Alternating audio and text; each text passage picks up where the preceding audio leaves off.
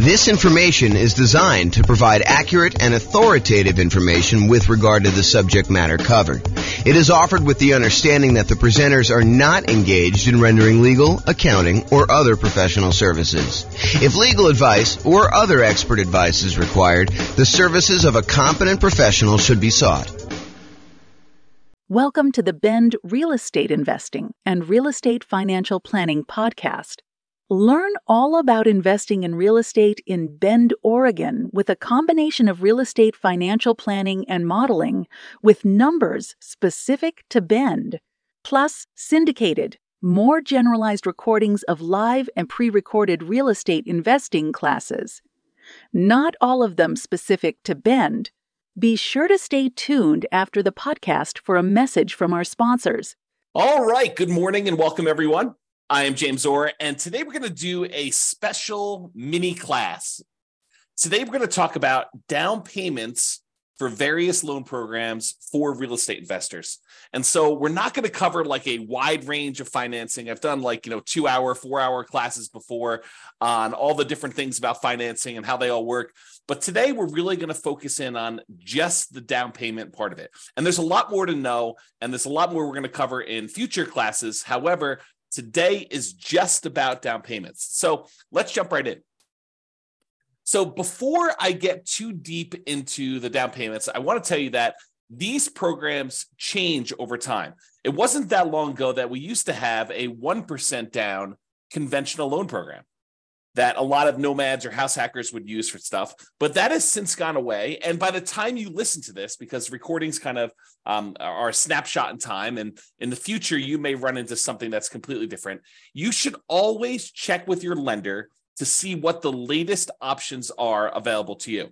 So I'm going to cover what it is as of today, and this is March 10th of 2023, but realize this is a really good overview of the different kind of loan programs and what the down payments are. However, you should always check with your lender to find out what the latest stuff is and to make sure that the ones we're telling you about are still available in their current form, and find out what else is available, what has changed since this date. So make sure you check with the lender to find out what the loan program is, and that'll help you a lot. Okay. So a lot of what I'm going to be covering here on the next slides, one slide is going to go over all the different down payments, but a lot of what I'm going to cover on the next slide, we're talking about the minimum down payment you could use if you wanted to get that loan program. So we'll talk about, FHA being a 3.5% down loan program. However, you could decide, and in many cases, you should decide, because it will be advantageous to you to put more down when you get certain loan programs. And we're going to do an entire class on this idea in the future, and I'll show you how the returns change and the characteristics of risk change based on how much you put down on a particular loan. But today, for the sake of this particular class, we are focused only in on the down payment, and specifically the minimum down payment you could put down in order to get these particular loan programs. Okay, this is it. This is the whole thing, okay? So these are the different down payment programs, different loan programs, and the different down payments that they require. And I broke them into kind of like two major categories. I call one category the owner-occupant category, and the other one the non-owner-occupant category. And you might be thinking to yourself, James, I thought the name of this class was something like real estate investor with down payments for various loan programs for real estate investors. So why are you even talking about owner-occupant loans? Well, the reason I'm talking about owner-occupant loans is there are strategies that a lot of real estate investors use where they get owner-occupant loans. They opt to move into the property as part of their real estate investing strategy. So, for example, some people want to do house hacking. They want to buy a property where they rent out a part of the property to someone else. The most common example of this is imagine buying a duplex. When you buy a duplex, you move into one part of the duplex in many cases, and then you rent out the other side. I think the dream for a lot of house hackers is to go buy like a fourplex where they could rent out the 3 other units, they could live in one, and the rents from the 3 other units will cover all of their payments on the entire thing so that they're living for free. I think that's a dream of a lot of house hackers.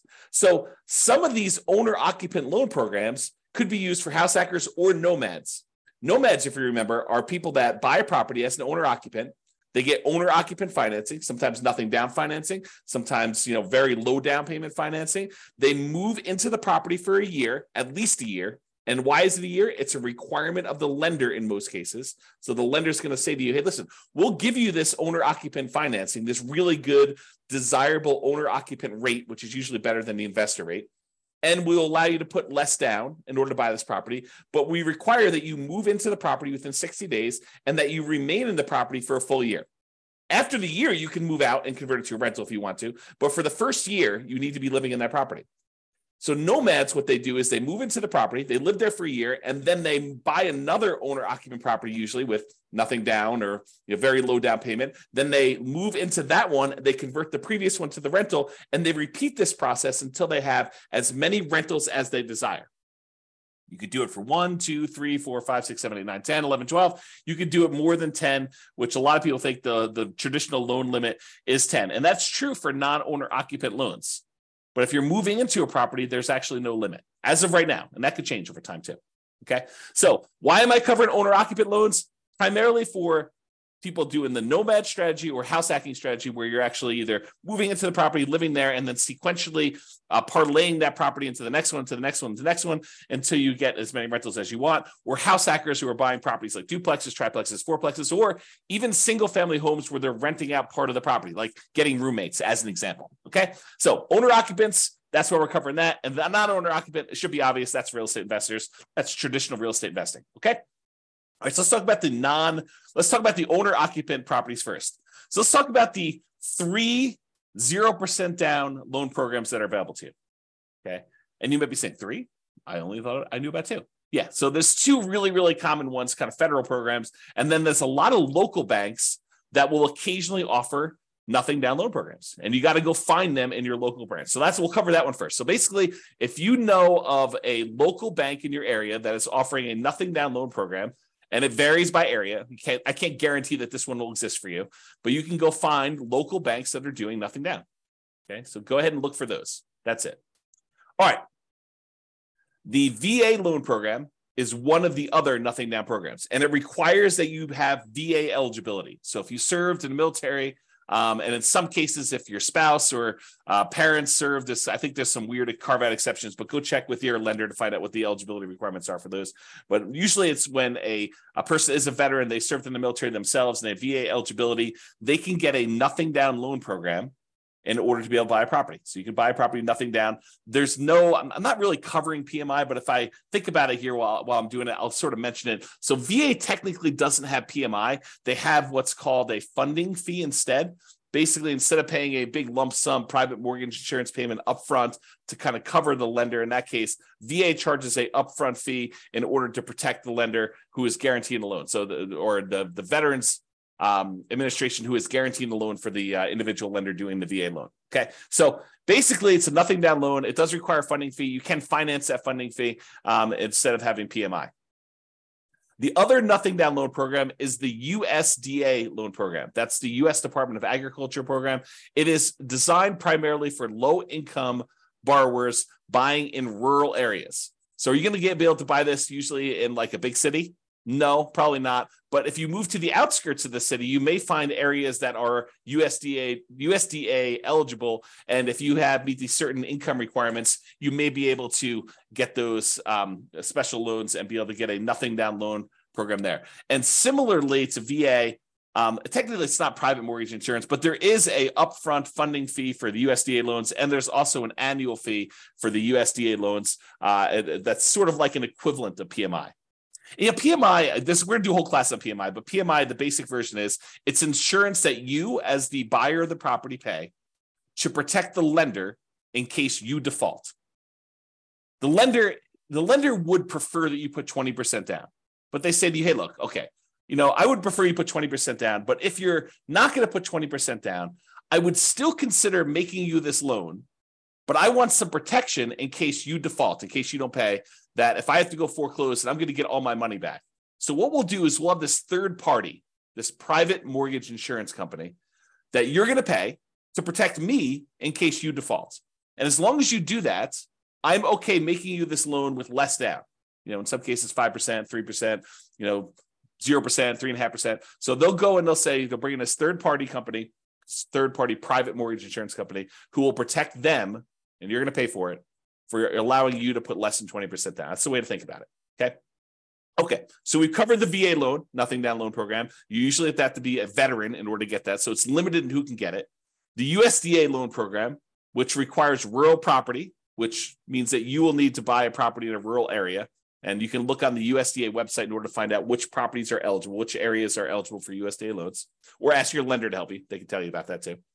Or some local banks will have nothing down programs. So those are primarily the three nothing down loan programs. There's some other ones where you can negotiate that. We're going to cover those here in a little bit, but primarily those are the most common sort of nothing down loan programs available to you. Then the next one is conventional financing. Conventional financing is as low as 3% down. So you can get a conventional loan with 3% down. And then the next step up for conventional is usually that 5% down loan program, which is usually a little bit better from a private mortgage insurance rate, usually a little bit better interest rate. But you can go ahead and get either 3% down or 5% down. Sometimes conventional will have these special programs. I was to mention at the beginning that they had a 1% down loan program not that long ago, but I don't think that's available anymore. Check with your lender to see if it's available at the time that you're about to get your loan. But that's something for you to consider as well. And then, of course, they have the 15% down, 10% down, 7% down, 11% down, 20% down, 25% down. You can put different amounts down. It's not like you have to put exactly 3%. Okay. So conventional, as little as 3% down. FHA loans are 3.5% down. And I'll mention this now too. So the two loans that you could use that are sort of the main loans that you could use to owner occupy and be able to buy multifamily properties are VA and FHA. So if you want to buy a duplex or a triplex or a fourplex, you can use VA financing in order to do that. You got to move into one of the units, or FHA financing in order to do that. You got to move into one of the units to do that. But you can use those to buy duplexes, triplexes, fourplexes, and in addition to single family homes with them. Usually can't do that with the USDA loan. Usually can't do that. A lot of the local banks you can't do it with, but check with them. Maybe their program does allow it. And the conventional loans you can't do that with low down payments like 3%. I believe, and definitely check with your lender because I'm not certain on this one, but I believe the multifamily properties where you're going to owner occupy with conventional, I think those start at either 20 or 25% down. Okay, but again, check with your lender. That's one I'm not sure on. Okay. All right. So we've covered VA, USDA, and your local bank being the nothing down programs. Conventional 3%, 5% are the two most common low down versions of that particular loan program. FHA is 3.5% down. And then we've got two that I'll kind of group together: private loans and creative financing. So private loans is when you're sitting at the Thanksgiving table and you're talking to grandma about how you're buying real estate and how you're getting these loans from banks that are in the 6, 7, 8, 9% range. And she's like, well, I got this CD and the CD's at 2%. Man, I wish I could earn more than 2%. And you say, well, grandma, how about we kind of work together here? You've got $400,000 in your CD. I want to buy a property that's going to need a $400,000 loan, and I'm looking to pay 7%. How about I pay you 4.5%? We'll kind of split the difference somewhere in there, and that would be better for you, and it'd be better for me. Grandma's like, that sounds great. So private loans are individuals who are not in the business of loaning money, and you go and negotiate terms for them loaning you money. It's talking to someone like grandma. So there's a misnomer out there about people going out there and seeking, private funding or something like that. If you're looking for private funding and someone offers that, that's like a service that they offer, that's a hard money loan, right? They're a hard money lender.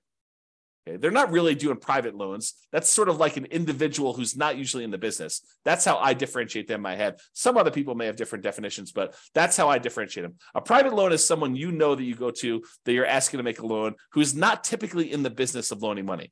If you're going to someone who's in the business of loaning you money, that's a hard money lender, okay, which we'll cover when we talk about non-owner occupant. So private loans, the amount of down payment you negotiate with grandma is wide open. Grandma may say, I'm okay with nothing down. Grandma may say, I want 10% down. Grandma may say, I want 50% down. And then you got to decide if you're willing to play with grandma's terms. So you got to understand that the terms of these private loans is completely negotiable. They're not written down anywhere because you're talking to an individual who's not in the business of making loans, and you're actually the buyer in this particular situation, and you're coming with a meeting of the minds and trying to figure out what is acceptable to them, what's acceptable to you, what works, what's fair. Okay, so it's completely negotiable as to what the down payments are. Similarly with creative financing. Creative financing is a lot of times when you're going to the seller of a property and you're negotiating terms to be able to buy that property creatively.